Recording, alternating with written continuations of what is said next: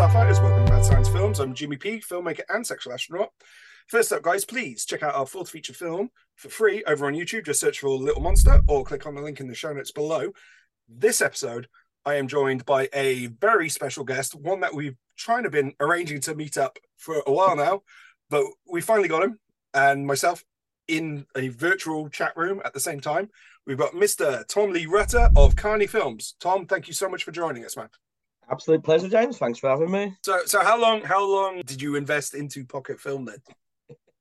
So Bella was like, what, 1 year of work, you know, shooting and editing and then premiering it. And then, so I premiered Bella in like July of 2017. And then April 2018, I was like, right, I'm ready for Pocket Film and Superstitions now. And then, you know, we shot that first scene in April 2018. And then I had an inkling it was going to take a while, but, you know, not that long. 5 years. Right. And was it always did you always have it in your head that this was going to be a feature length project? Yeah, very much so, yeah. I mean, but I just didn't know how long, because obviously going back to the idea of pacing, I didn't know whether this was going to be just a big bombardment of information and people weren't going to get, you know, into a rhythm of it or anything. So it was all a big gamble, really, until it came together. And then I saw that it was, 88 minutes long, which is probably the longest film I've made. And I think a lot of it was just down to just, you know, the kismet of filmmaking. You just don't know until you get there, do you? Yeah, absolutely. And so, pacing was definitely a concern.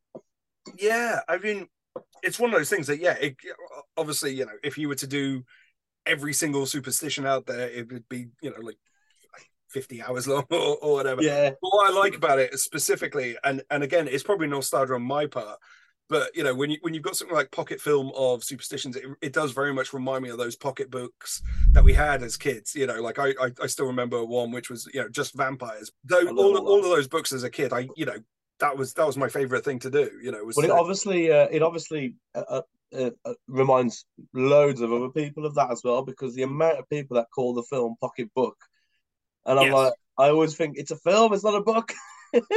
It rolls off the tongue. So again, if I do the same, I do apologise. I think I've been referring to it as pocket film so far. No, it's fine. It doesn't bother me. It's the fact that it's like, it's a film, it's not a book. Some people call it a pocket full, so they don't think it's called a film. They just think it's a pocket full, which I guess makes sense. But it's a film. So, so I mean, rolling things back a bit, was, you know, the plan all along to do feature films, or, you know, is it that you're happy kind of jumping between shorts and feature lengths? Or I definitely think in feature. I like to have, you know, I'd love to have a filmography of features, you know. Bella was more of a case of, I was in the middle of Day of the Stranger when I did Bella, because Day of the Stranger was just taxing, and I realised I'd bitten off more than I could chew, sort of thing. So I'd stepped back and made Bella, because Bella it didn't need to be anything really. It just needed to be as long as it had to be. And as long as I reached the half an hour mark, then I felt if it's about 40 minutes, then to me that's sellable on a DVD. You know, so I can knock out a self-release of it, and but that just happened to be just the running time it was. Whereas I think with Pocket Film, just generally because of the list of I knew that was going to be feature length, but just not in a sort of, you know, traditional narrative sort of feature, because I have sort of shied away from doing one of them so far, purely because it's harder than it looks. yeah, absolutely. And, you know, you want to do a good job, so I've always just thought, well, what's a different way around this, you know? And that usually ends up going a bit avant-garde or whatever. I suppose that leads kind of to my next question is, what inspired you to do an acid western in the UK, man?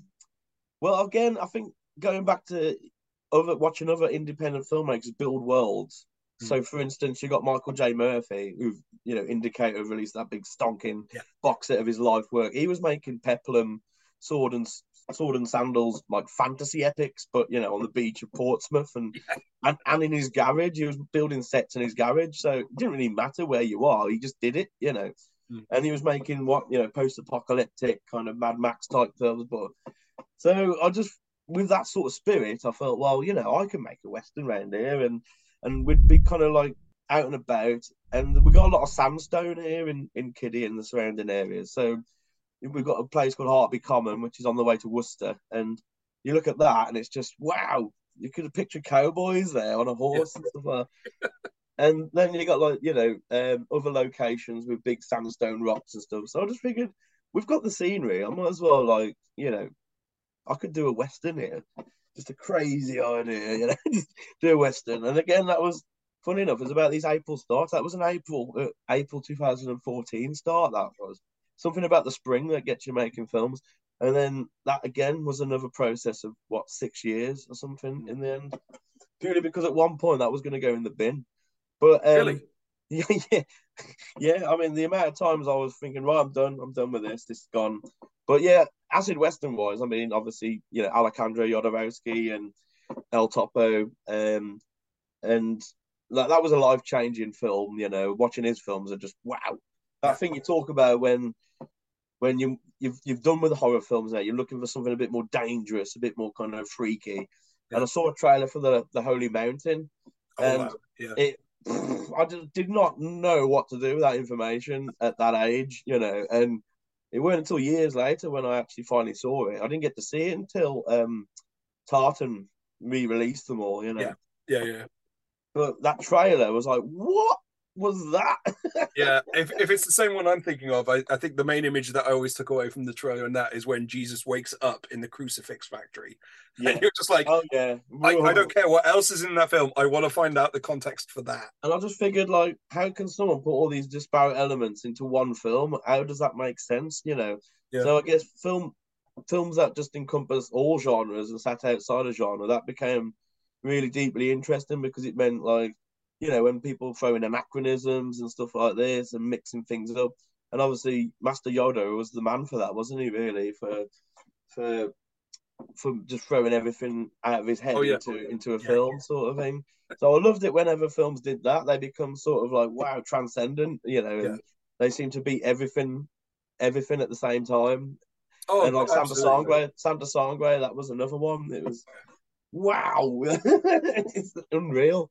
I still remember seeing El Topo, and again, I mean, I rented it from a video shop thinking it was just a spaghetti western, and it to be fair, it starts that way for maybe the first 20 minutes. You're kind of like, okay, it's a bit weird, but sure, and then it just opens up into I think another thing is that I never liked westerns growing up because my old man, he's always into John Wayne and stuff, and I just could not hackle that. Don't get me wrong, I'd sit with one of watch like Rio Bravo and wow, and it changed my mind. But I just grew up hating westerns. They were just so dreary for me, And then when you kind of break through with those Leone films or the other spaghetti western films and whatnot, you realise, wow, what a great genre that is. And it's not one you see, it's not one that kind of happens often, but every now and again you get quite excited when a new western comes out because you wonder how they're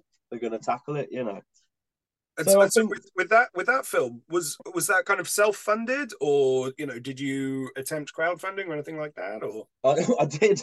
We did really naively attempt crowdfunding to begin with. We realised we weren't primed for that at all because we didn't know all the work that in our really stoned minds. We were like, oh, you can just put this crowdfunder out there and you'll get the money for it. So that flopped. And then it was just a case of, self-fund. I mean, I was working in retail at the time, so I didn't have much money, but we're just putting it into the film. And then some of the actors would be just chipping in. And it literally cost next to nothing, that one. It really didn't cost much at all. Mainly just fuel to get to Wales and back or over to the, whatever common we were shooting on at the time around here. So yeah. Wow. And I mean, again, it's still blowing my mind that, just, the lightning bolt that kind of struck your head and said, I'm gonna do an acid western in the UK. So you were effectively self-funding it. And then in terms of shooting it, was it again pretty much weekends then if you were working a full-time job? Or? Yeah, I think I I was essentially working more part time then, I think. So we were fitting in whatever weekdays we could do, weekends, and we did have a really good momentum going to begin with, and then we just kind of hit a bit of a wall, and I realised I hadn't kind of refined the script in any way. In fact, the film ended up being shaped by editing in the end. It was purely through editing that we got a story out of it, Right. and so a lot of it got cut. It was very dialogue heavy, and it just wasn't working, and I kind of lost a sense of direction with it. So if someone was to ask me at one point making that film, what's it about? I'd be like, I don't know. I ain't got a clue what this film's about.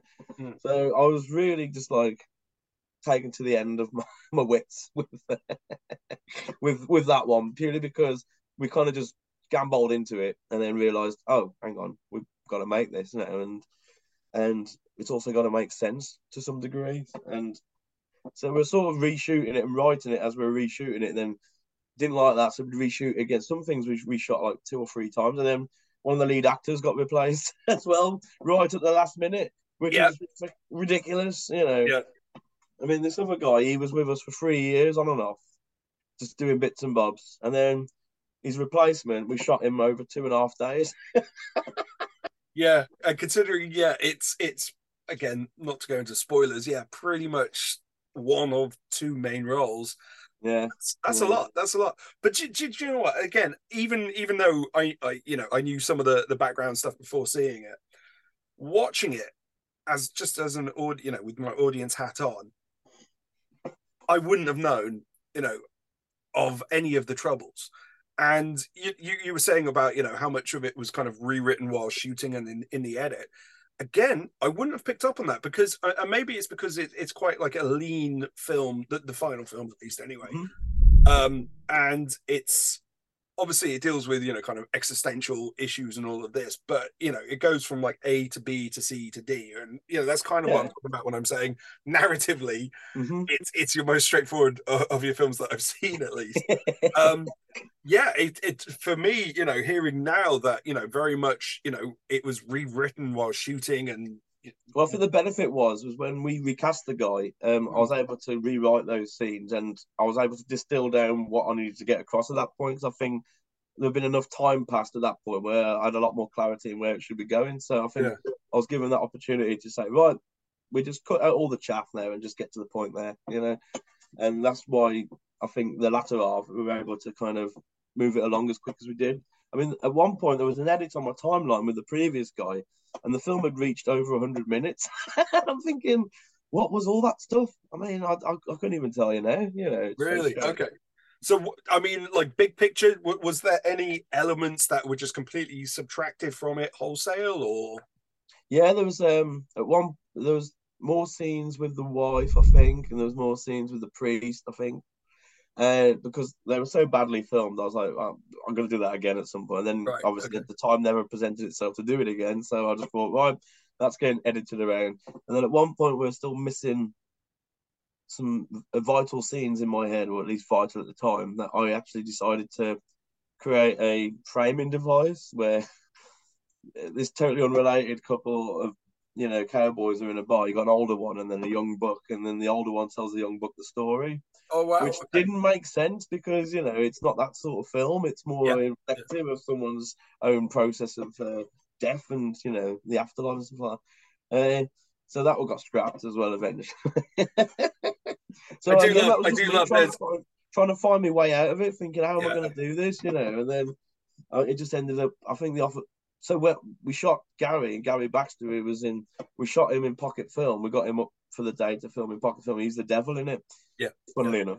And then walking back to the train, I was like, And then my friend James, who helps out a lot on the shoots and acting him, he said, "Why don't you get Gary to be the stranger in the film?" And I was like, "You know what? It's not a bad idea." And I thought, maybe we could finish this film, And then so it came out of the start of pocket film. So these films, production wise, are all overlapping at this point. Yeah, I hadn't realised it was as late as you'd already started shooting pocket.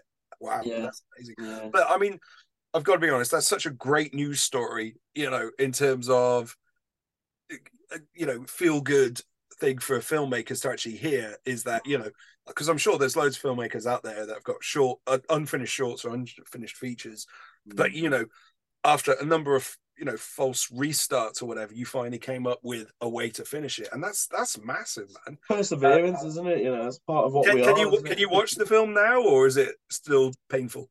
Oh no, it's not. It's not painful. In fact, I'm always more surprised at how it looks, because obviously there's so much in there of me not knowing how to use a camera properly, and which is probably why I overcompensated on some of the grains sometimes. Because again, looking at that now, I'll probably get rid of all that lot. But some of the vistas and some of the composite shots, and I love all that stuff. It's great. It really does have its moments, but then there's just other moments where I'm like, oh.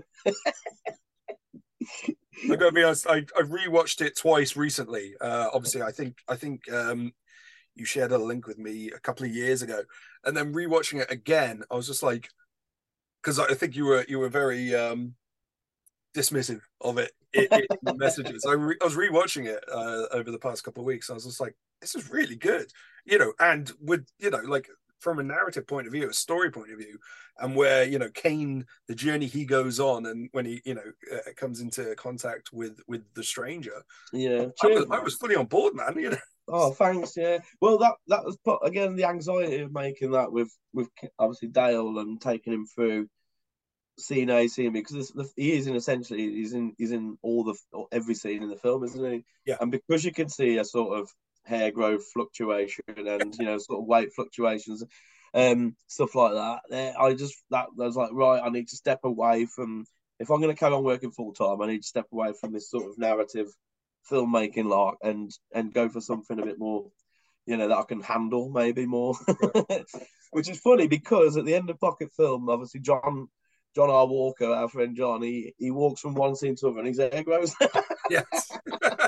So I didn't quite get away from that in the end. Interior to the exterior. Yeah. Yeah, exactly. Even I picked up on that. I didn't even escape that in the end, did I? So it's typical, isn't it? You try and find a new way and it'll always bite you on the ass.